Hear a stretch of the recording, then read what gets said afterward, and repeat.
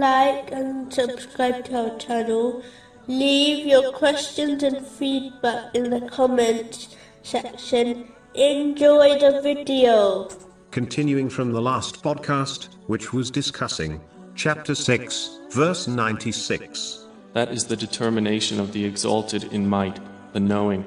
Specifically, it was discussing the divine name of Allah, the Exalted, meaning, the Almighty. Whoever desires for their faith to become mighty must obey the Almighty, Allah, the Exalted. Only then will they be granted strong faith, which will aid them to overcome all difficulties, so that they leave this world, while Allah, the Exalted, is pleased with them.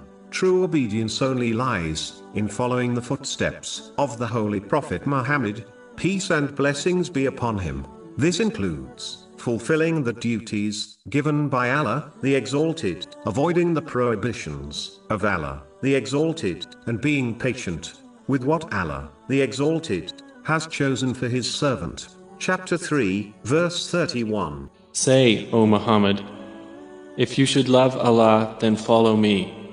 So Allah will love you and forgive you your sins. Truly knowing Allah, the Exalted, is Almighty, should prevent a Muslim from sinning. As they should know, there is no way to escape the might of Allah, the Exalted. In addition, when a Muslim engraves this divine name into their heart, it prevents them from committing oppression and wronging others. They become fully aware that even if there is no person powerful enough to seek justice from them, Allah, the Exalted, will certainly take them to account and punish them in both worlds, as confirmed in a narration found in Sahih Muslim, number 6579. Oppression to others may cause the Almighty, Allah, the Exalted, to hurl them into hell on Judgment Day. Allah, the Exalted, is all-knowing, as nothing escapes his knowledge, whether in the heavens or the earth, whether visible or not. Allah, the Exalted, is fully aware of one's outer and inner beings at all time.